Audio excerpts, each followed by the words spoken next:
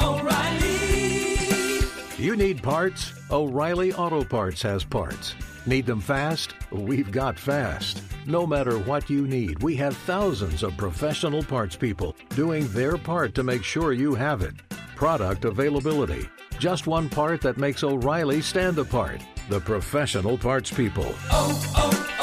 O'Reilly Auto Parts. Hey, it's Jonas Knox. The best athletes don't just play the game, they change it. When it comes to investing, GameBridge is doing the same. Their online platform does things differently because it's designed to put you in charge of growing your own savings. It's intuitive, it's easy, and best of all, it's on your terms. No wonder GameBridge has earned the trust of 40% repeat customers. It's a better way to invest because it's investing your way. Get started today with as little as $1,000 at GameBridge.io. Apple Card is the perfect cashback rewards credit card. You earn up to 3% daily cash on every purchase every day. That's 3% on your favorite products at Apple, 2% on all other Apple Card with Apple Pay purchases, and 1% on anything you buy with your titanium Apple Card or virtual card number. Visit apple.co/card calculator to see how much you can earn. Apple Card issued by Goldman Sachs Bank USA, Salt Lake City branch. Subject to credit approval. Terms apply. Hey, it's Jonas Knox. Winter is coming. Heavy rain, sleet, snow, and ice. Are your tires up for the challenge? Tread confidently in winter's worst with a set of new tires from Tire Rack. They sell only the best, like the full line of Yokohama tires. Go to TireRack.com/sports. Tell them what you drive. Your tires will ship fast and free to you or one of over 10,000 recommended installers. TireRack.com, the way tire buying should be. Thanks for listening to the Best of Outkick the Coverage podcast. Be sure to catch us live every weekday morning from 6 to 9 a.m. Eastern, 3 to 6 a.m. Pacific on Fox Sports Radio. Find your local station for Outkick the Coverage at foxsportsradio.com or stream us live every morning on the iHeartRadio app by searching FSR. This is the Best of Outkick the Coverage with Clay Travis on Fox Sports Radio. I am overwhelmed because we are in the middle of absolute Little League bedlam. We had so many different rain delays that I feel like I'm in the middle of a Major League Baseball season right now. I can barely look up. We got games going in every direction. That is what is going on in my life. We begin with a news story that over the past couple of days has swept across all of the entirety of the NFL. And I know we had the schedules come out, and there was a great deal of discussion about the schedule and who's going to win games and over-unders and everything else and best first week of the season and all those things. We talked about all that. But Tim Tebow now, remember this story initially broke that he was working out or had worked out for the Jacksonville Jaguars at the tight end position. And it since has continued to grow, even as the Aaron Rodgers story and drama, which we will continue to follow throughout the course of this show because we cannot avoid mentioning Aaron Rodgers no matter what. Even as that story has maybe started to hit the back burner a little bit because there hasn't been any new news stories, everybody has been weighing in with their Tim Tebow hot takes. It's like hopping into the Back to the Future machine and going back to about, 2010-ish, when everybody had such massively interesting takes about Tim Tebow. And so let me start here. I've covered Tim Tebow ever since he was a freshman at the University of Florida. In fact, the first book that I wrote, Dixieland Delight, about SEC college football, which was published in 2007, I met Tim Tebow in the Swamp, which is I think it was the Swamp. It might have been a different name place then. They probably don't still exist there. But this was about 15 years ago. When he was a true freshman, Tim Tebow had started to take the SEC by storm and become a super popular and a iconic figure in SEC football. Sophomore year, he is the starter for the entire year. By the way, as a freshman, Florida Gators in 2006 win a national championship under Urban Meyer. Chris Leak is the starting quarterback that year. For those of you out there who may have forgotten sort of the trajectory of Tim Tebow's football career. 2007, the Gators lose several games, but Tebow is an absolutely incredible force. And the Gators, he wins the Heisman Trophy. As a junior, He then comes back, the I promise speech, and they find a way to go win the national championship, even though they lose to Ole Miss. And remember, in his senior year, and some of you will remember this, but a lot of people out there, it's crazy to me, have kind of forgotten the Tebow era. And all throughout this, by the way, his senior year, they end up losing in the SEC championship game. I went down to New Orleans. Tebow and the Florida Gators played against the Cincinnati Bearcats in the Sugar Bowl, and Tebow was electric, transcendent in that game, finished his career with the Florida Gators, and all throughout his career with the Florida Gators, Tebow's professional prospects were a major polarizing source of debate. Everybody debated, starting when he was a freshman, certainly when he was a sophomore and he won the Heisman Trophy, is this a guy that projects at the next level? And Tebow was such a luminescent star. I'll never know what it was like when Elvis Presley was in any building. But at the SEC Media Days, Tim Tebow in the building was a rock star of a level as a sports star that I've never seen before. Same thing happened in the NFL. I remember Tebow coming through Radio Row, and it was like the oxygen suddenly got sucked out of the building. Everyone went bananas over Tim Tebow coming through Radio Row. So the question was, to kind of put you back in time, how does Tebow project at the NFL level? Josh McDaniels, many of you will remember Josh McDaniels and know him now as the offensive coordinator for the New England Patriots. Well, back in the day, he was the head coach of the Denver Broncos, and he decided that Tim Tebow was his quarterback of the future, and he drafted him in the first round. And the opinions on Tebow were wildly divergent as to how he was going to be. Eventually, he comes in, starts playing for the Denver Broncos, winning games in incredibly improbable, unbelievable fashion. And ultimately, it culminates with the Broncos going into the playoffs, hosting the Pittsburgh Steelers. Broncos find a way to win in overtime. Demaryius Thomas touchdown pass. That is the absolute apex of Tim Tebow's NFL career. The Broncos win that Super Bowl game. Then, and Dub, you can check the data on this and make sure I'm remembering everything correctly. In that offseason, as John Elway is trying to figure out what is the future going to be with Tim Tebow in the NFL, Peyton Manning is let go by the Indianapolis Colts. He becomes a free agent. Peyton Manning considers the Titans. He considers the Broncos. He considers the 49ers, among others. Those are some of the teams that are trying to wine and dine him and convince Manning to come play for them. And he goes, that is Peyton Manning does, to Denver, and Tebow mania is over. It just ends as quickly as you could snap your fingers. The way that John Elway got out of a long-range connection to Tim Tebow was with Peyton Manning coming in to take over as the Denver Bronco quarterback. Manning has 4 great years. The Broncos go to 2 Super Bowls, win one of them to end his career. Tebow, if I remember correctly, ends up getting shipped all the way across the country to the Jets, if I'm remembering everything correctly. Doesn't really get used very much. Everything in his career kind of begins to unravel. And from there, Tebow ends up making the decision to go play Major League Baseball. Dub, am I correct off the top of my head in basically recapitulating Tim Tebow's career? Am I missing any of the processes along the way? No, I've been looking it up. You pretty much nailed it. And this all went down, the Peyton Manning to Denver, then subsequently Tim Tebow leaving the Broncos in March of 2012. So yeah, they traded him to the Jets for a 4th and a 7th round pick.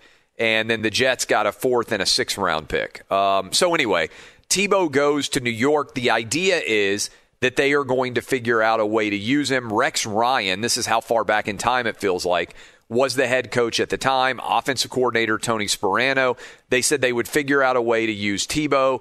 Tebow got broken ribs early in the year, never really played, and he was released at the end of that 2012 season. He only threw 8 passes and rushed 32 times in that 1 year. Then you forget, people will remember this, that the Patriots decided to sign Tim Tebow, and he was released right before the season began. He thanked the Patriots, and that was basically the end of his career, other than a short stint with the Philadelphia Eagles in 2015.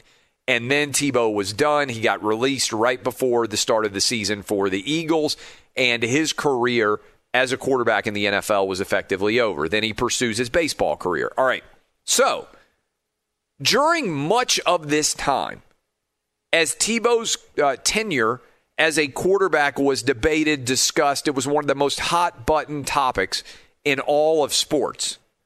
Tebow was suggested by many that he should become a tight end. That was a regular point of discussion. I know it's considered racist now for a mobile quarterback to be suggested that he should play another position. Everybody loses their minds when that happens. But many people for years argued that Tim Tebow should shift to tight end, that he should play H-back, that he should do something other than try to play at the quarterback position. So Tebow goes and tries to play baseball, makes it to AA, AAA, whatever it is, never makes it to major leagues, decides to retire. He's still sitting around at 33 years old, and the question is, what is he going to do with the rest of his life? And he's such a competitive guy, I believe, that he decided he wanted to go back and now finally try to make a run of it at tight end with his old coach, Urban Meyer. So, some people out there in the woke sports media are saying, oh, this is Tim Tebow, he's an attention whore. Let me dismiss that. I don't think that's true at all. If Tebow just wanted attention, he could have had any number of reality television shows.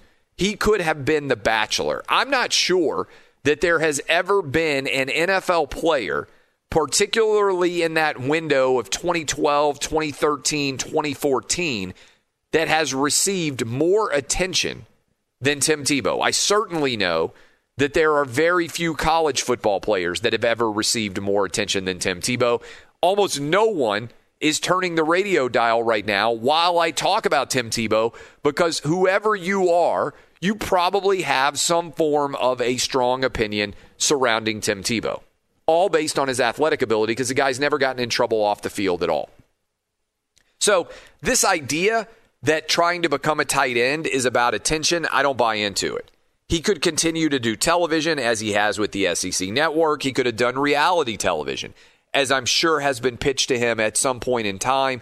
If all he wanted was attention, he wouldn't have decided to play single and double-A baseball, which is one of the places you could go where you would receive the least attention imaginable. It's one of the least sexy ways to make a living as a professional athlete. Ask anybody who's ever ridden around on buses all over minor league baseball. I actually think, by the way, Tebow's performance as a minor league baseball player was far better than most people anticipated that he would be able to accomplish. And we, by the way, did a Tebow watch on this show back in the day when he was deciding to play minor league baseball. Jason Martin as the producer on this show. For the long-term Outkick listeners, many of you may remember when we would sit around and have those conversations. I give you all of that background for this reason. Tim Tebow is intensely competitive. I believe that he wants to squeeze every ounce of athleticism out of his body. He hasn't played the NFL several years. He knows he is no longer a quarterback.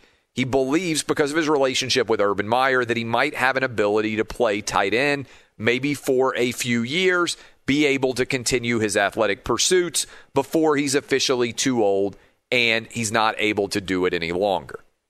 I don't see how any of this that I just walked through is anything other than a guy who is unafraid to fail and is deciding to pursue athletics as a career for as long as he possibly can, which is, frankly, what most really good athletes want to do. They're so driven by competition that they want to continue to push themselves to the limits of their own personal ability. The reason why Tim Tebow is controversial has nothing to do with his actual play on the field and everything to do with the fact that he is an outspoken Christian. This is the truth.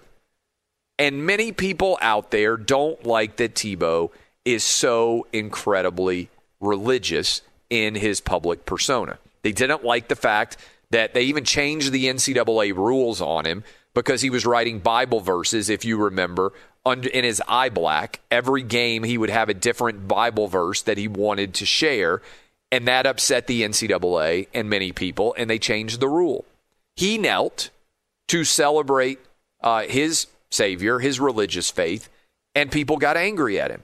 He used his platform to spread his religious faith, not in a negative way, right? Like not in a demeaning way, but just to express his personal belief in his religious faith, which, by the way, many athletes have done before. But I believe many people out there, especially in the woke sports media, were upset by Tim Tebow. They didn't like his goody two-shoes image. They thought that it was fake, and they wanted him to fail as a result. And so Tebow, despite really doing nothing that is that polarizing in his entire career, has become a litmus test, a national Rorschach test for many people out there to express their own personal opinions on the world, using Tim Tebow as the vessel upon which to do so. Now, the hot takes have been spiraling like mad over the past several days as Tebow is potentially coming back into the NFL. One of the hot takes is comparing Tim Tebow to Colin Kaepernick.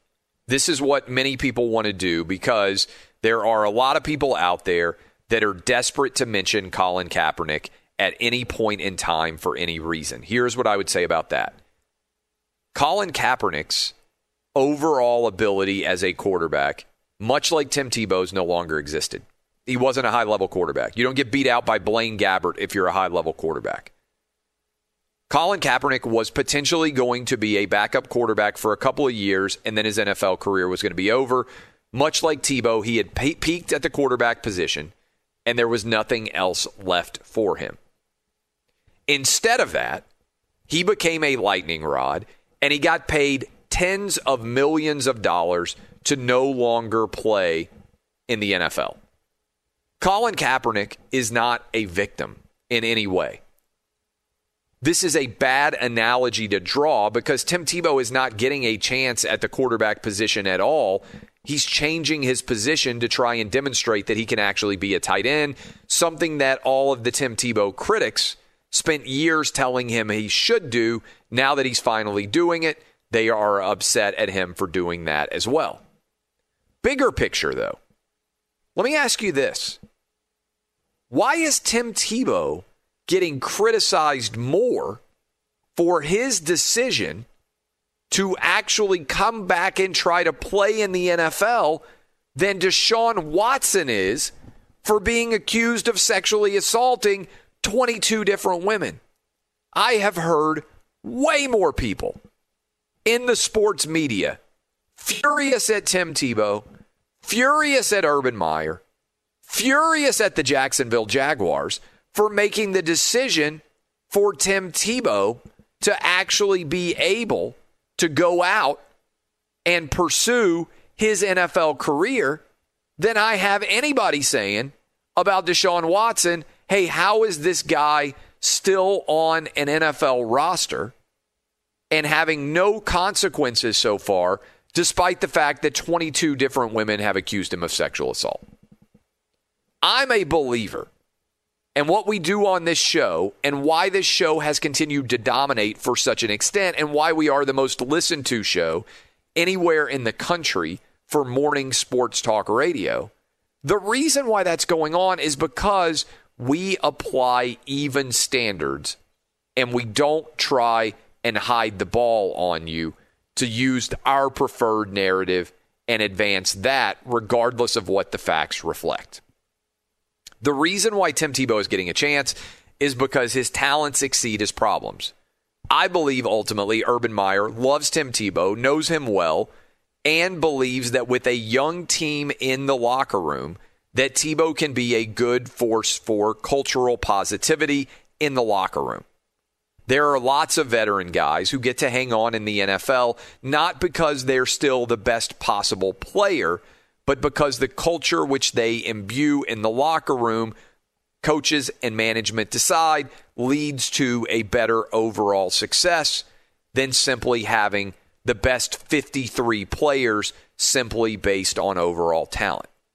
My question for all of you is why is it considered controversial for Tim Tebow at the age of 33 to decide that he would like to continue to play NFL football?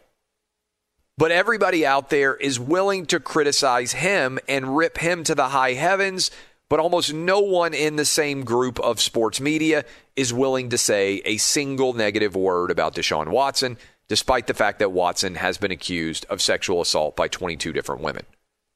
Dub, does this strike you as strange how much criticism of Tim Tebow there has been, despite the fact that all he's trying to do is continue his NFL career?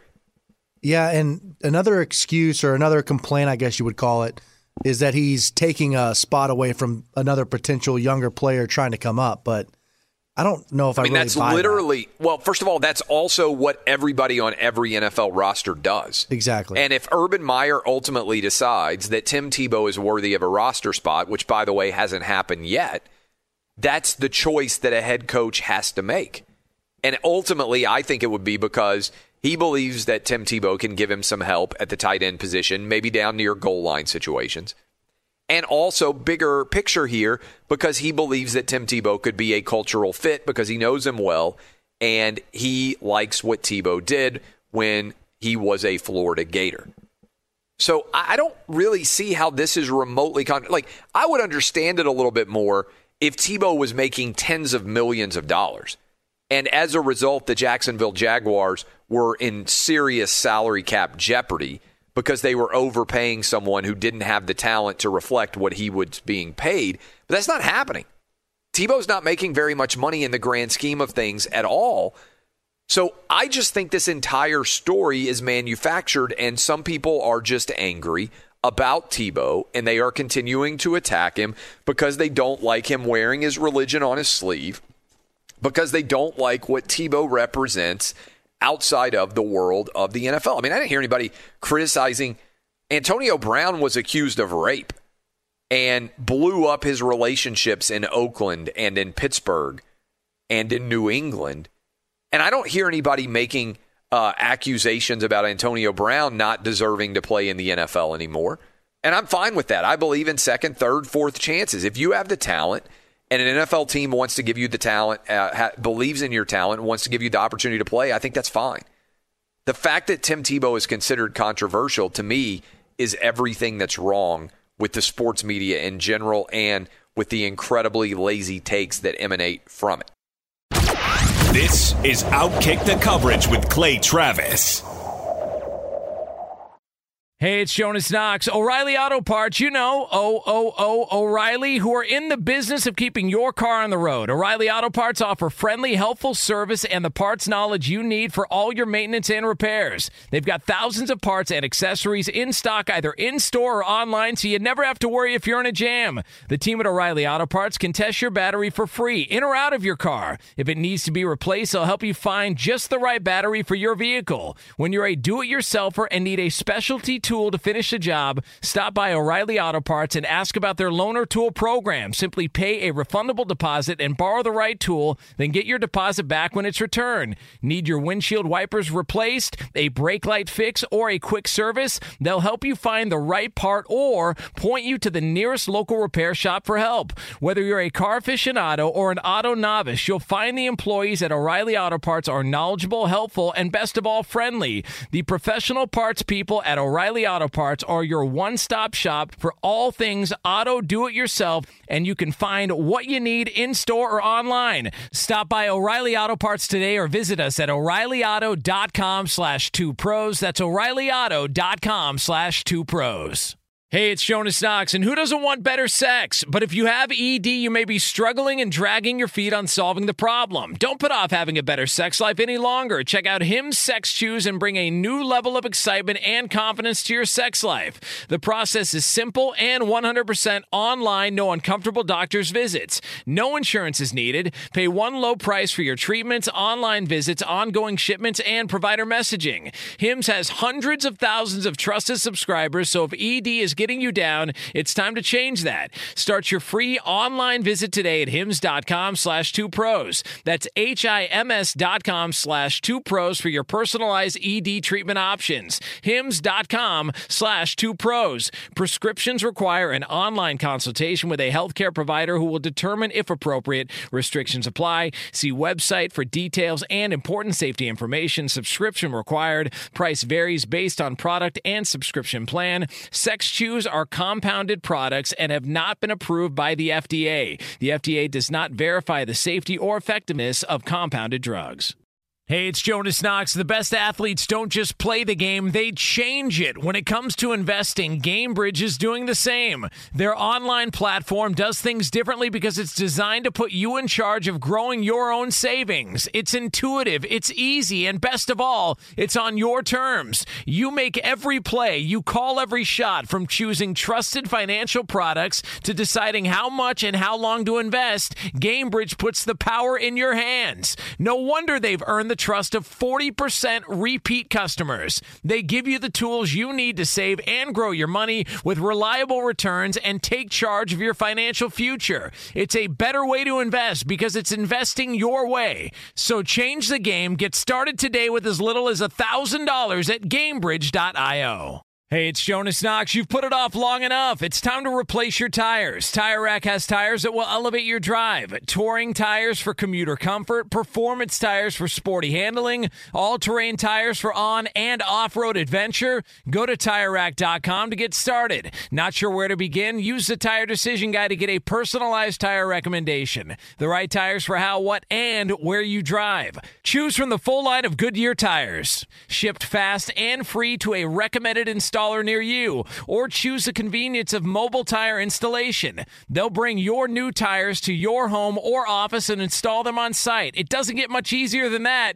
Go to TireRack.com/sports to see their Goodyear test results, tire ratings, and consumer reviews. And be sure to check out all the current special offers. Great tires and a great deal. What more could you ask for? That's TireRack.com/sports. TireRack.com, the way tire buying should be.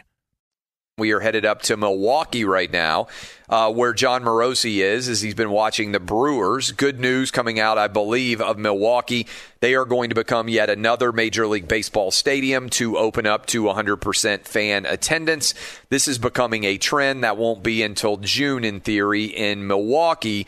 But, John Morosi, it seems like by July 4th, just using July 4th as a line of demarcation there, as we get, by that point, fairly substantially into the Major League Baseball season, feels pretty confident that they're going to be close to 100% in a lot of places by July 4th, given the Braves and the Rangers and many other teams will likely be at 100% far before that. I think that's correct, Clay, and certainly as we've seen the guidance from the CDC start to change and evolve as well, and the vaccination numbers improving, which has been great, I think, to see as time has gone on. It's all data points that move us in that direction of seeing more fans in the ballpark. And I have to say, the Thursday I'm in Milwaukee, and Corbin Burns sets a record for the most strikeouts to begin a season without walking a batter at 58. And just to hear the crowd again, Clay, and to hear the recognition of a home crowd, and obviously right now it's 25%. But it's going to be 50% this weekend in Milwaukee, and then again, it's 100% in June.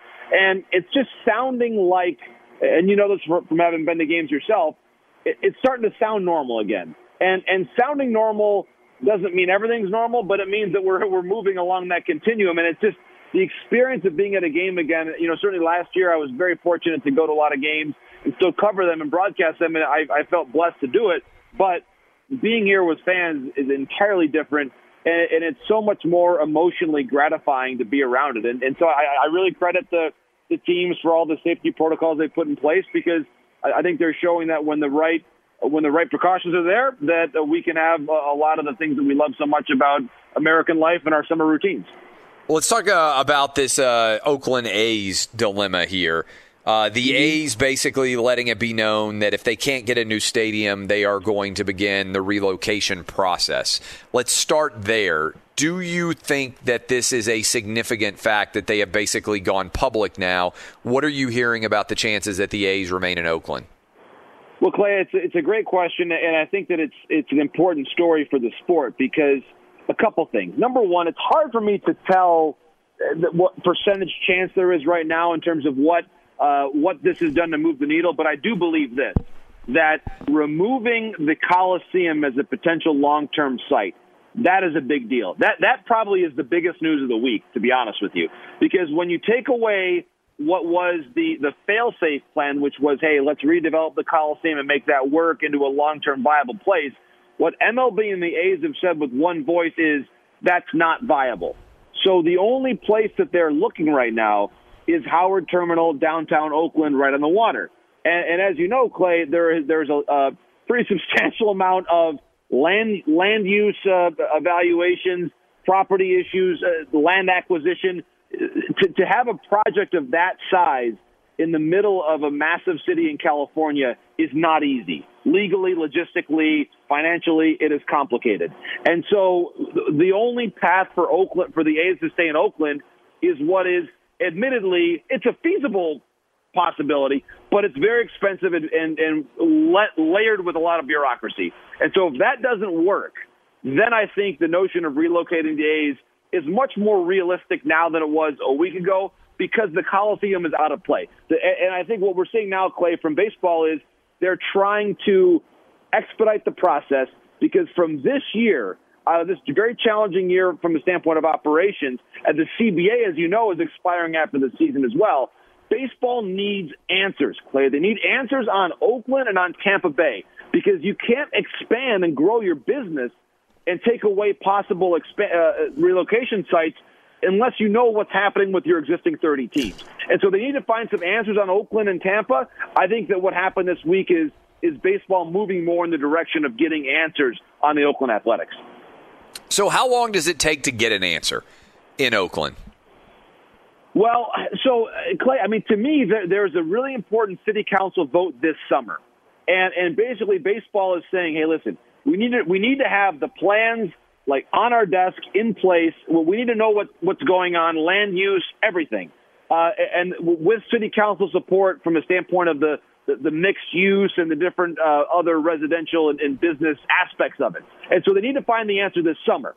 And I think that they'll be able to have a pretty good direction on it. The same thing's probably happening to a lesser extent in Tampa Bay.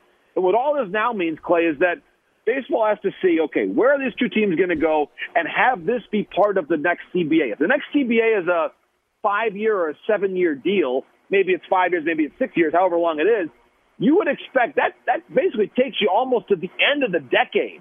And if you're doing things right as we emerge from the pandemic, you're looking to grow your business. I think that you want to be at 32 teams by the end of the decade. So that's where, whether it's Nashville as a relocation or an expansion thing, whether it's Portland, whether it's Vegas, Montreal, Charlotte, there's enough markets that are appealing. Vancouver, BC has been mentioned as well. There's enough markets that are appealing, Clay, that I think that once baseball gets answers, they can then really kind of push the issue out there a lot in 2022 and start the process in a much more meaningful way. So that way we actually get to a 32-team league by around 2025, 2026. But in the interim, if the A's have to relocate, they could theoretically do that maybe within the next 3 years or so. All right, we're talking to Jon Morosi. Let's break down bigger picture here. I believe, you tell me if I'm wrong, that the 4 American cities that have been mentioned as potential expansion candidates are Nashville, Charlotte, Las Vegas, and Portland. And then you add in Vancouver and Montreal as 2 potential Canadian destinations. I think that's 6 teams that have been mentioned. We don't know exactly what's going to happen with the A's. We don't know exactly what's going to happen with Tampa Bay either. But if you were sort of handicapping this horse race based on the conversations that you have, where are the cities that potentially could be looking? Like, how would you rank and handicap those 6 cities? Is there anywhere else that you've heard or believe should be included in as a part of that discussion? Yeah, it's really interesting, Clay. I mean, I think that they're all appealing for different reasons. Obviously, we have to get to a point with Canada, and certainly by the time we're talking about expansion, the border, international travel is going to be a lot easier to conceptualize. I think that the Mariners from what I can tell, the Mariners are okay with having one more franchise in their neighborhood. That would mean either Portland or Vancouver. That's a very important distinction because for a while, anecdotally, that wasn't always their approach. Portland, I think, it's a one-team right now major league market with the Blazers. I've always believed that, and the thing about Portland, too, that I think is really appealing, Clay, think about all of the sponsorships, partnerships with Nike and Under Armour, all these different apparel companies out in Oregon. It's such an appealing place from a standpoint of like the corporate sponsors and the business community there. I think Portland is a real sleeper place because you have like built-in suites that you're going to buy. And I think that's really interesting. I think the other thing, we talk about Nashville a lot, and you know it's better than me, but the amount of industry that's now based in Tennessee and different automotive companies that have major plants there that you could really see partnering well from a corporate standpoint in suites and infrastructure. It's also, as you know, a place where there's such a great culture of baseball where you live there in Nashville that I think that you could still find a way to have a great crowd at a Vandy game and a great crowd at a Nashville MLB game. I think, too, Vegas, as we know, as we're seeing different franchises, different leagues become more and more comfortable with sports betting, I think that makes Vegas a much more palatable place to go to find ways to integrate your partnerships there. And then finally, I mean, I've always been a big believer in Montreal. I think that one thing that we talk about with rights in the media, Clay, that I think is a brilliant part of the Montreal pitch, you can sell your rights twice.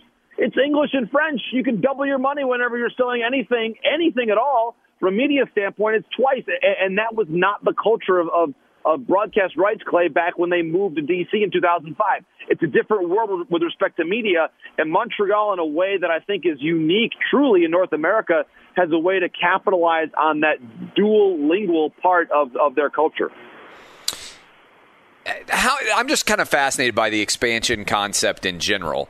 Do you buy the idea that if the Oakland A's move out of Oakland, that team needs to stay in the West? That seems to be kind of a consensus opinion. Do you buy Vegas? Do you buy Vancouver? Do you buy Portland as one of the destinations, therefore? And if the Rays were to move, then maybe that would be an East Coast team, whether it's Charlotte, Nashville, Montreal, somewhere like that. Does that make sense to you in terms of the sort of objectively thinking about it? Well, it's an excellent question, Clay, and I think the answer for me is no. It should not be a deal breaker, and here's why. A couple things. Number one, we don't know how much longer the DH is going to be around. In fact, if the DH goes away next year, then at that point in time, you've effectively lost the distinction between AL and NL baseball. Then it's much more like a conference, right? Yes. I mean, there's no real need to say, oh my gosh, what happens if so let's say if you move the A's to Nashville, and this is one of the fun geographic things that we can do. If you move the A's to Nashville, and even theoretically, if it happens for next year, which I don't think it will, but just like let's take this theoretically forward. If you move the A's to Nashville next year, and there is there's universal DH now, so you can just totally do away with all of the other existing traditions. Well, then what's to stop you from having it in an all DH league? You put that Nashville team in the same division as St. Louis, as Atlanta, as maybe Tampa Bay, and you kind of tighten the geography there. Maybe one of the Texas teams, depending on how you want to do it, and you make it a much tighter geographic division. And then it gets even better when you eventually go to 32 teams. And what I would say, Clay, is, and I think baseball feels this way, don't discount what the best fit is. If Nashville's the best fit, go there. Figure out the rest of the details and how you're going to do the divisions later. I mean, go to the best city. I remember this. This is from my other favorite sport, hockey. There was one year when, of course, Atlanta moved to Winnipeg, and they had to figure out this crazy schedule because they moved like 2 months before the season started. And they basically had Winnipeg play in the Southeast Division for 1 year. And it was fine because it was for 1 year. Who cares? I mean, if anything has taught us something about the last year of American sports life, that you can have different travel arrangements and divisions, and the world keeps spinning, and you're fine. So if Nashville's the best place, and it might be, if Nashville's the best place, my advice is to go there. And to worry about the logistics later. You can throw them in the same division as St. Louis, Atlanta, a couple of the Texas teams, have fun with geography, but then go to the best city and worry about the details later. Yeah, it's interesting because the Preds play in a Western Conference, right? Even though at times they're playing all the way out on the West Coast, using the Nashville Predators as an example, that somewhat happens already. How does the process work? So, and I know you probably haven't read the bylaws specifically, but Major League Baseball, it seems fair to say, is interested in expanding. And by the way, I think a lot of leagues could be interested in expanding because it's one way to kind of Band-Aid over the COVID revenue losses, right? So everybody out there, for people out there who don't really understand the way expansion works, the expansion fee is distributed evenly among all of the different owners. So let's say, I'm just kind of tossing it out there, let's say, and you know, the math is $3 billion for a franchise. Probably high, but let's just say it was. In theory, that $3 billion or $1 billion or $2 billion would be evenly distributed among all of the franchises. So if you had a revenue shortfall, one way to make up for that COVID shortfall would be expanding and adding the number of teams that are available in the league. I think the NBA could do this. I don't know about hockey. It wouldn't stun me, but I haven't paid as much attention to it. You may have. Major League Baseball also seems like that could be happening. Maybe even the NFL. I don't know, but I think that can be an impetus towards the idea of expansion. Well, you're right, Clay. And here's the interesting part about this. With respect to that number, Rob Manfred is on record as having at least floated the idea of it being $2.2 billion per franchise. So if you realize you're going to by automatically go to 32, so that's actually 2.2 billion times 2. So you're at 4.4 billion. Divide that by 30 existing teams. Those guys are doing pretty well. I mean, that's a pretty good amount of money, to your point, to share. Now, obviously, once the teams are in there, then you're starting to share your national media revenues and advanced media, et cetera. Your denominator is now 32 instead of 30. But that's the annual basis. This is to your point, Clay, the one-time infusion of $4.4 billion divided by 30, which is a lot of money. Yeah, I think if I did my math right, and that's always kind of almost $150 million per individual team, right? So that's massive. Yes. That is a huge windfall. And to your point, it happens at a time when a lot of clubs, maybe they, think about some teams that had, like the Braves, for example. There's the notion of the mixed use and the commercial and everything else. You weren't bringing in the same revenue streams that you were expecting, even from your ancillary businesses. So this really is huge money to have come in. And I think, Clay, from that standpoint, you really see the wisdom in expanding. I think it's going to happen. It's just a question of when. And I do think 32 teams, the commissioner said this for years, it's much easier to arrange a league with 32 teams than 30. Because you can then you can do 8 divisions of 4 teams. And that allows you to do a lot more creative scheduling. I've always been a believer, Clay, that once you go to the universal DH, then and hopefully 32 teams, carve it up where you've got 8 teams. This is a fun exercise to do sometime. 8 divisions of 4 teams apiece. Put the Yankees and Mets together. Put the Angels and Dodgers together. Do different things where you cut down on travel and you boost these regional rivalries. I love that idea. It's so great to have Atlanta playing Nashville, 20 times a year. I mean, or Nashville playing St. Louis. I mean, what a unique franchise that would be in Nashville, because you've got a lot of second and third generation fans of the Reds or the Cardinals or the Braves. But if you plop Nashville and have that as a division with those other teams, you'll have family members that have different allegiances. It'd be great for the game to kind of find that who your new team is. I think it'd be phenomenal for baseball.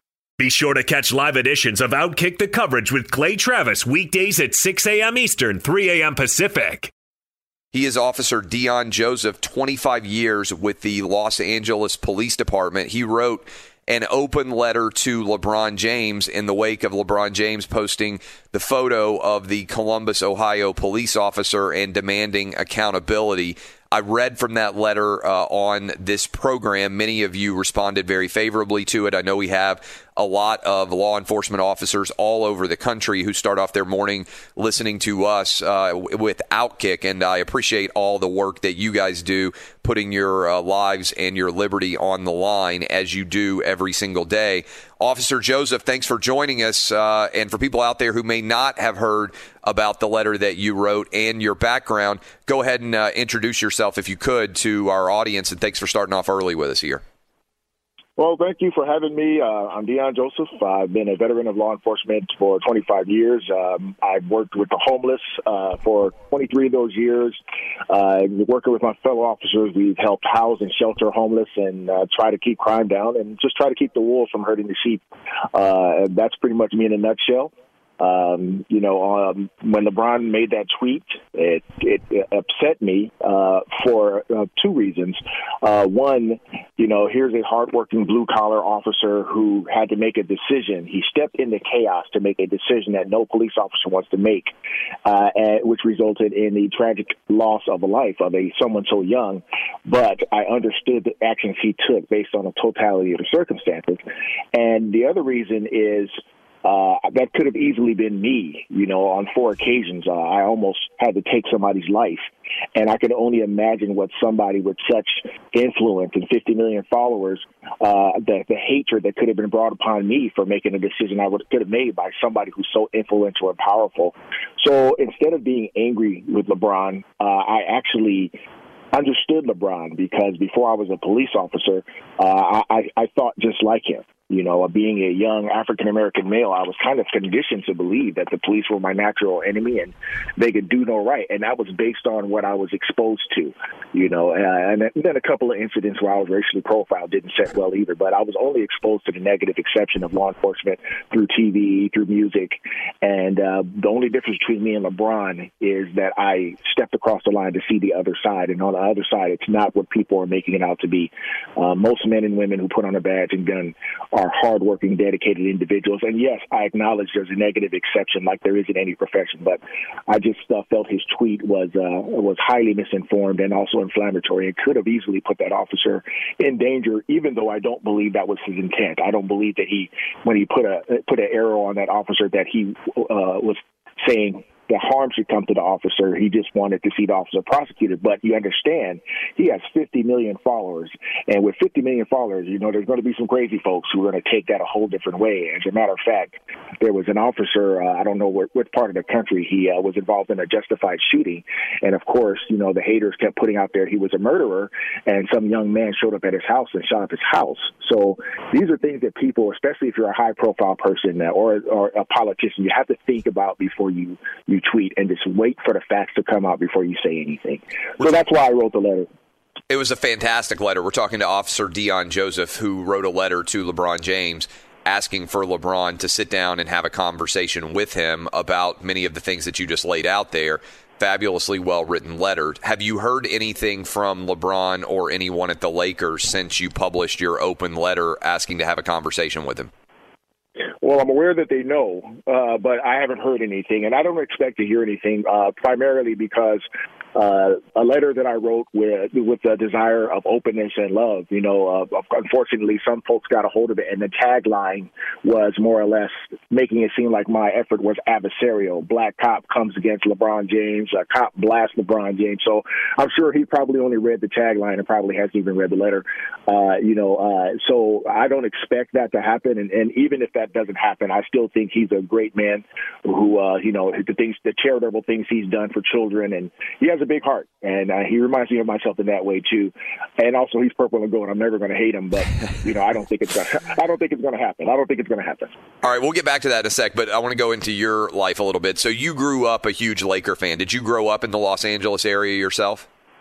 Born in Los Angeles, raised in the LBC, yes, I've been a huge Laker fan. My dad was a fan since their inception, and then I became a fan in 1979 when I saw Magic and Kareem do their thing back then, and I was hooked ever since. I love the Lakers even when Vlade Divac and Nick Van Exel was playing, So, I'm not a fair weather fan, so where one man doesn't make a whole team. So whether he calls me or not, I'm going to love the Lakers till I die. Who's your favorite Laker player? You said you've been a fan since '79. Who's your favorite player over that time? Who have you enjoyed watching the most?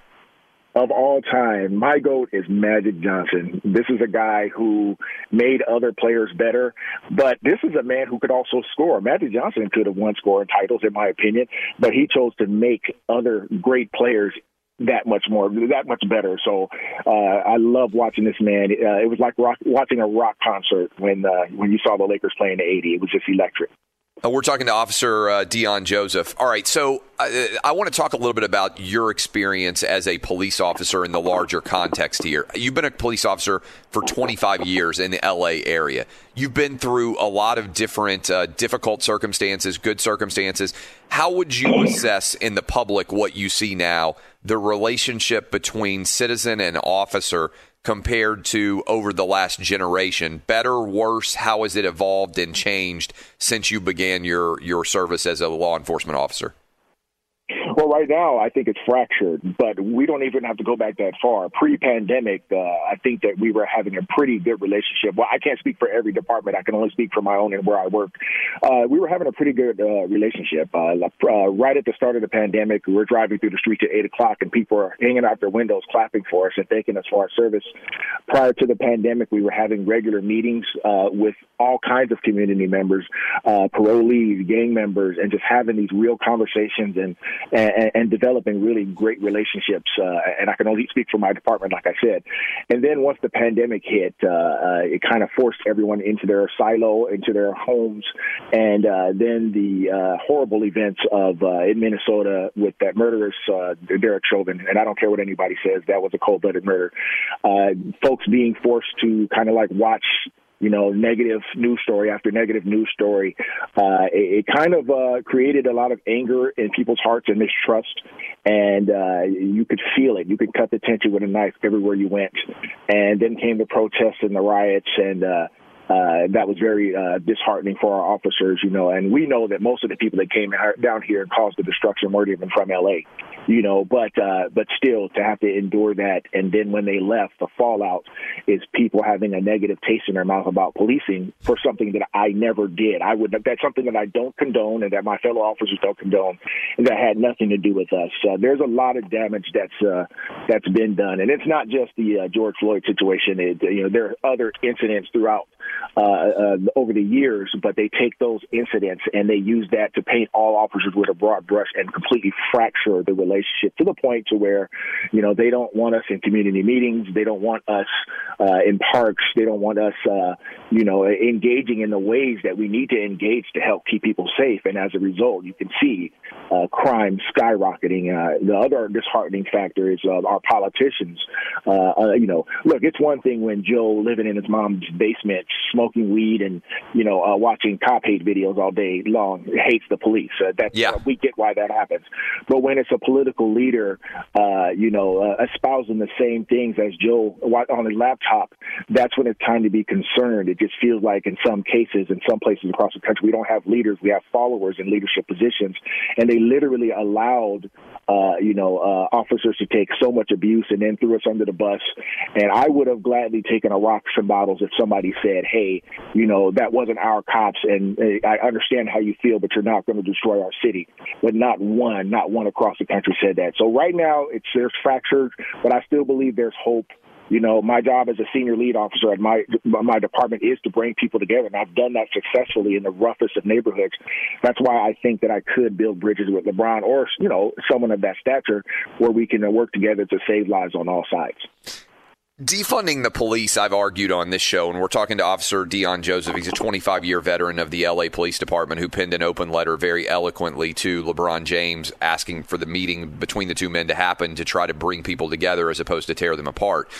Defunding the police is, I think, the dumbest argument that has ever been made in the 21st century. And what's crazy, I'm glad you're calling out politicians, by the way, of all stripes, Officer Joseph, because when you look at the data, black, white, Asian, Hispanic, people don't want to defund the police. They know that you guys are integral to the safety of their communities. And as you mentioned, you guys are not perfect, as no people who are human are perfect, right? It doesn't matter what the profession is. But the idea that politicians would line up behind and give their voice, lend credence to, as you said, guy sitting in his basement watching anti-cop videos, I mean, to me, it's one of the failures of American public policy of the largest degree that we've seen in the 21st century. Right. It feels like, across this country, we don't have leaders anymore.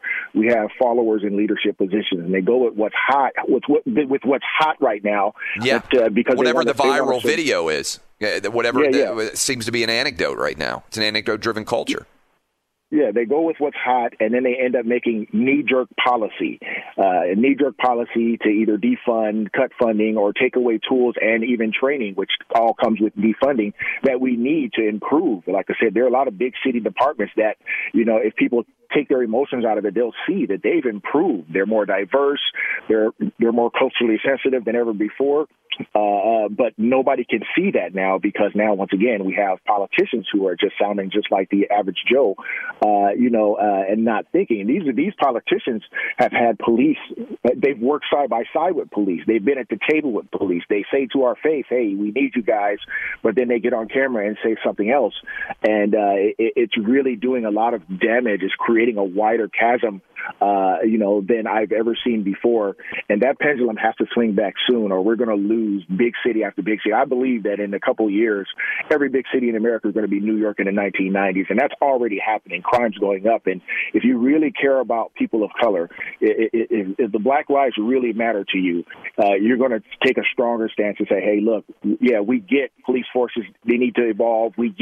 And we're trying to make that happen, but we can never sacrifice the safety of people, because right now, where you're trying to fight what you believe or feel is racial iniquities in police forces, there's a bigger racial iniquity happening with crime right now, like I haven't seen since the early 2000s and the 90s. So I think this is a really big point, and I appreciate you getting up early and starting out with us this morning. Officer Deon Joseph, 25-year veteran of the LA Police Department. I can feel it almost through the phone lines here and through the entire radio universe. There's a lot of police officers out there nodding along with you. It feels like to me, and you tell me if I'm wrong here, that many athletes think they are making the world a better place by criticizing police officers in particular and demonizing police officers, when in reality their goal may well be a good one, right? That they're trying to make communities safer and protect people, but they're actually making things worse for, as you said, many black and brown people all over the country, because the tension that's being created either between police and the community creates more awful situations, right? Because people resist arrest, and it creates all sorts of further issues, and or police officers are pulling back, which allows the criminal element to sweep in, and their victims are innocent black, brown, Asian, and Hispanic and white people as well, who otherwise would have been able to be protected by police. Am I getting the overall storyline right from your perspective based on what I just said? Oh, absolutely. You have celebrities and high-profile people who would rather be relevant than right. And these individuals, especially, in my opinion, have to take a step back and embrace objectivity. You may see something that's shocking to you, but what I tell people is please wait for all the facts to come out before you jump to conclusions. Look, I hate neutrality. People who are neutral to me on any issue are cowards, and you can't stand with me if you can't stand for anything. But objectivity is important, because objectivity forces you to take a step back, look at all the facts, put things into context, and find the right place to land. And what's happening now is these high-profile celebrities and people in high places are not even looking for the right place to land. They just want to sound good. They want to put credit on their woke pass or whatever card they're trying to put credit on. And they are making it worse when they engage, because now what you're creating is, in people's minds, are fight or flight primers, to where now you pull over an old lady and she starts crying thinking you're going to shoot her. This didn't happen 5 years ago. 99.9% of the people I stop or pull over, it goes pretty normal. They know 10 and 2, give me your license. Now it's, are you going to kill me, officer? Now they're filming me, which is their right. But it's delaying to making a 7-minute traffic stop into a whole nother situation that it doesn't have to be. And it's really frustrating for us, because it's making it unsafe, not just for us, but also the community members as well during these traffic stops. So, yeah, you're 100% right. That needs to change as soon as possible, and that's one of the reasons why I would like to meet with anybody, if not LeBron, anybody who's willing to sit down and hear the other side. That, I'm sorry, my job is not a on a day-to-day is not a reoccurring scene from training day. I'm sorry, that's not what I see day-to-day. But people actually believe that every day we're shooting 10,000 black people a day, and that's just not happening. That's just not happening. Is that social media that's basically beating people over the head with the idea that these things that are not representative of larger police activity, that people think this is going on all day long? Because you mentioned some old lady you pull over, and I saw a video went viral. I think it was out of L.A. I'm sure you saw it as well, where a Hispanic police officer pulls over a woman. They blurred out her face, but she's saying, "Oh, you're a murderer. Oh, you're going to kill me." She's got her camera out. She's filming him. And, he's being as professional as he possibly could in what is a really difficult situation. That is becoming all too common, I'm assuming, in representative fashion for some of the interactions that you guys are having that didn't used to be the case. Absolutely right. And we've had, in my life, 25 years, I've had people I pull over and they call me everything but a child of God, but I've never seen it at this level. So, yeah, social media has a big hand in it, and some, not all, some media outlets who are, they love to catch eyeballs with the headline, Yes. But the devil's in the details, but the details are way at the bottom. So we're living in an era where people are more intelligent than ever, but they're less intellectually diligent than ever. It's just tell me what you're telling me now. Forget about the facts. And they read the headlines and then they run with it. And that's what's happening. And social media is so dangerous right now to where you have people actually editing videos or putting captions to guide people to a thought. And then with one click of a button, you have 4 million people hating one police officer. And then by the time the video comes out, with all the facts, your city's burned down, your police department's handcuffed, and you're wondering why the police don't respond as quickly as they used to, as they downsize, officers retire, officers quit, and our policy really handcuffs police officers in trying to make a real difference out there in the way we know we're supposed to. What do you think would happen? I'm going to use as an example. I went to law school, and I didn't have a lot of experience with police officers growing up. And one of the things they would encourage us to do is do a ride-around. I don't know how common ride-arounds still are, but for young lawyers, you can learn, hey, this is what the job of a police officer actually consists of. It's amazing. It's eye-opening. I would encourage anybody out there who's interested in law enforcement field to try and do this. What do you think would happen if you had LeBron or any member of the Lakers, for that matter, riding around in your police car for a few hours in a day to see what you did on a day-to-day basis? What do you think that basketball player or that athlete in the L.A. area, it could be a Dodger player, it could be a Laker, it could be a L.A. King, whoever it is, what do you think they would feel at the end of the day having watched you do your job? It would be life-changing. And here's the thing. We've done that before, not just through ride-alongs, but also through Citizens Academies, where it's an 11-week Citizens Police Academy, where you basically get put in our shoes for 11 weeks. And it's life-changing for most people. And the other things that we've done is I've taken over 3,500 college students and activists on Skid Row tours to make them understand policing in the areas like Skid Row. And by the time I'm done, it only takes 2 hours for me to erase 2 semesters of indoctrination that the police are inherently evil and want to destroy homeless people. But all it takes is those 2 hours to just listen to the other side, to fill in those blanks that their college professors not telling them, and those realistic reasons why people are on the streets and why we need to be able to do our job so that people can actually benefit. So absolutely, we've done this. We know it works. Right now, we just have to close that chasm and tear down those walls so we can get someone like a LeBron James or anybody to go through a shoot or don't shoot simulation and then put themselves in a situation the officers have been in and see how you would react as a human being. See, what people don't get is police officers, our job is as difficult, as unpredictable as humanity is, and we're just human beings doing it. Fear is real. People say all the time, well, if you're an officer, you shouldn't be afraid. That's stupid. I didn't stop being human when I put on the badge. It's just the difference between you and I is I have to find a way to reset and push past my fears to complete a goal where you have the luxury of hiding and running. I have to try to stop it. And fear sometimes causes mistakes. Fear causes maybe an overreaction sometimes.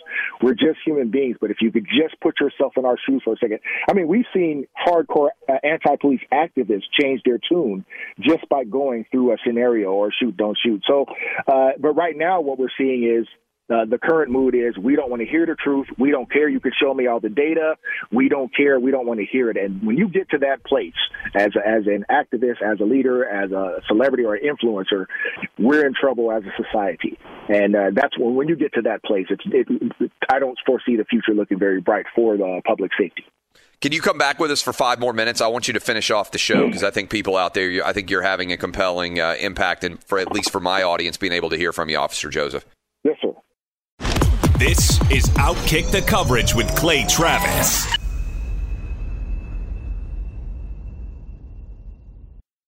Hey, it's Jonas Knox. O'Reilly Auto Parts, you know, O'Reilly, who are in the business of keeping your car on the road. O'Reilly Auto Parts offer friendly, helpful service and the parts knowledge you need for all your maintenance and repairs. They've got thousands of parts and accessories in stock, either in-store or online, so you never have to worry if you're in a jam. The team at O'Reilly Auto Parts can test your battery for free, in or out of your car. If it needs to be replaced, they'll help you find just the right battery for your vehicle. When you're a do-it-yourselfer and need a specialty tool to finish the job, stop by O'Reilly Auto Parts and ask about their loaner tool program. Simply pay a refundable deposit and borrow the right tool, then get your deposit back when it's returned. Need your windshield wipers replaced, a brake light fix, or a quick service? They'll help you find the right part or point you to the nearest local repair shop for help. Whether you're a car aficionado or an auto novice, you'll find the employees at O'Reilly Auto Parts are knowledgeable, helpful, and best of all, friendly. The professional parts people at O'Reilly Auto Parts are your one-stop shop for all things auto do-it-yourself,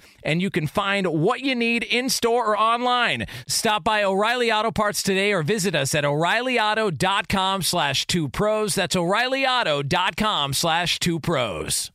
Hey, it's Jonas Knox. The best athletes don't just play the game, they change it. When it comes to investing, GameBridge is doing the same. Their online platform does things differently because it's designed to put you in charge of growing your own savings. It's intuitive, it's easy, and best of all, it's on your terms. You make every play, you call every shot, from choosing trusted financial products to deciding how much and how long to invest. GameBridge puts the power in your hands. No wonder they've earned the trust of 40% repeat customers. They give you the tools you need to save and grow your money with reliable returns and take charge of your financial future. It's a better way to invest because it's investing your way. So change the game. Get started today with as little as $1,000 at GameBridge.io.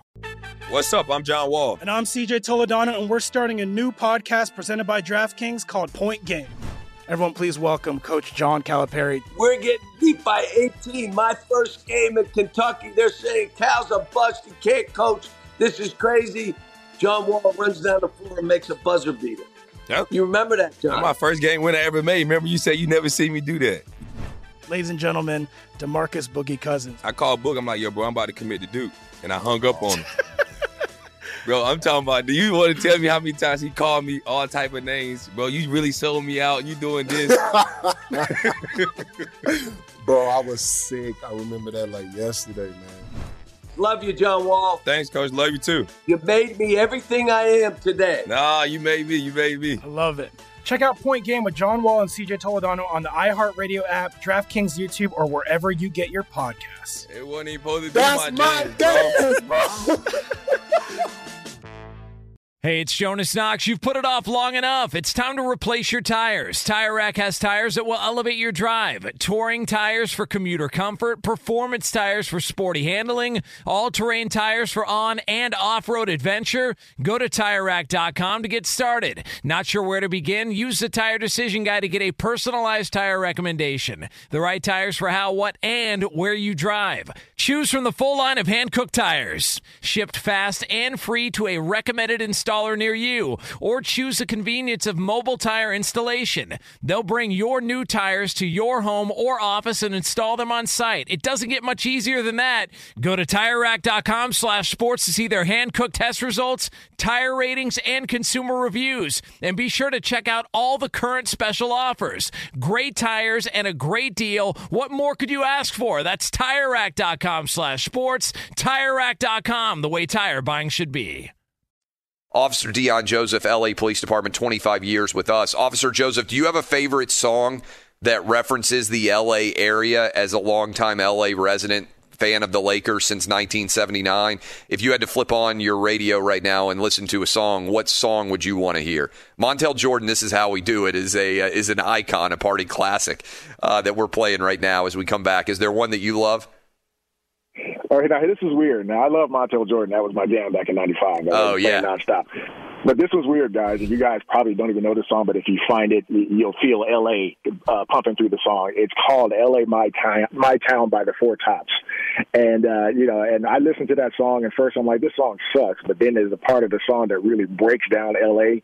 that gets you pumped and gets you into it. So, yeah, My Town, L.A. My Town by the Four Tops was that is fantastic. And by the way, you are a music genius there. If you knew exactly, Montel Jordan, 1995. That was when that song took off and absolutely dominated. I'm 42. I don't know how you are, but you couldn't escape that song in the mid to late 90s. It was absolutely everywhere. We're talking to Officer Deon Joseph. So you've been fantastic, and the feedback on this is going to be phenomenal and continues to be phenomenal. And I appreciate you giving us your time because I know how busy you are.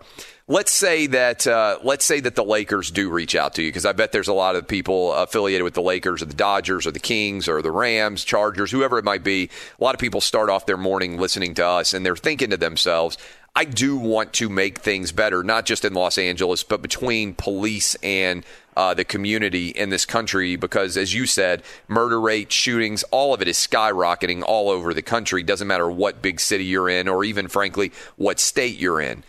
What could athletes and what could sports figures in your mind? Let's pretend that you're made the czar of athletic and police relationship nationwide, which, by the way, I don't think would be a bad thing based on how great you've been on the show this morning. What do you think constructively could be done to make things better?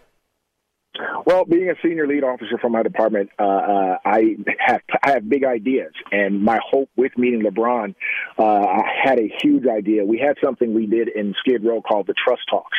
Myself and a wonderful pastor named Delonte Goldston got together and said, we're not going to establish any relationships with the community, or we're not going to stop this vitriol unless we start talking. So we had something called the Trust Talks, where we had 10 tables, an officer at each table, a parolee, a gang member, a homeless person, a loft dweller, a service provider at a table, and we just humanized each other. And one of my grand ideas, if this meeting with LeBron would have happened and would have went well, was to create a nationwide Trust Talks, where Chicago Bulls can meet with Chicago PD in that fashion and have mediators there.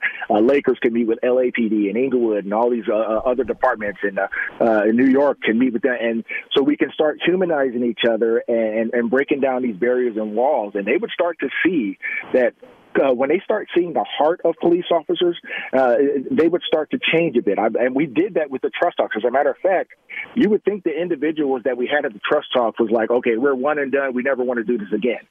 Our Trust Talks was highly demanded by the community after one. And on average, we would have 150 to 160 people from the community who wanted to keep talking to police officers, because deep down inside, people want to trust us. But when we're in our silos, that can't happen. So my grand plan was to create a nationwide Trust Talk and hopefully get LeBron, since he's a leader in the NBA, try to get his buy-in on that, and just let's sit down, because everybody's hurting right now, because the police departments are hurting, the NBA's hurting. Hey, let's just come together and stop this vitriol and just come to an understanding. And then from talking to each other, come up with solutions together. That was my grand plan. So I think that would work in volumes. I love it. I mean, I think whoever's out there listening in sports leagues, and we have a lot of people out there listening, how could they reach you, Officer Deon Joseph? If somebody's out there listening right now in the LA area or any other part of the country, and they're thinking, you know what, athletes interacting and having conversations with police would potentially start to rebuild bridges and create a better relationship for many people across this country, how would you suggest that they reach out to you? Oh, you can reach out to me at www.deonjoseph.org. My email is info@deonjoseph.org. You can hit me up on Twitter, OFCR Deon Joseph, or I have an Officer Joseph fan page on Facebook as well. You can hit me up there, inbox me. But I would love to meet and coordinate something of that nature on a grand scale. And if anybody can help me inspire that or make that happen, I'm all the way ready. I'm ready. I've been born ready for this. Officer Joseph, stay safe. Keep doing the good work that you are doing. I hope that the Lakers find themselves in the playoffs instead of just in the play-in series. And we'll have to see exactly how that ends up shaking out. But I appreciate the time, and I hope that we have helped, and I hope that this will lead to some constructive dialogue between athletes and policemen. Thank you for your work, and we look forward to hearing and want you to update us as hopefully this thing continues to grow. Absolutely. Thank you for having me and giving me a voice. I appreciate that. Fox Sports Radio has the best sports talk lineup in the nation. Catch all of our shows at foxsportsradio.com. And within the iHeartRadio app, search FSR to listen live. O'Reilly. You need parts? O'Reilly Auto Parts has parts. Need them fast? We've got fast. No matter what you need, we have thousands of professional parts people doing their part to make sure you have it. Product availability. Just one part that makes O'Reilly stand apart. The professional parts people. O'Reilly Auto Parts. Hey, it's Jonas Knox. The best athletes don't just play the game, they change it. When it comes to investing, GameBridge is doing the same. Their online platform does things differently because it's designed to put you in charge of growing your own savings. It's intuitive, it's easy, and best of all, it's on your terms. No wonder GameBridge has earned the trust of 40% repeat customers. It's a better way to invest because it's investing your way. Get started today with as little as $1,000 at GameBridge.io. There's plenty to celebrate in March and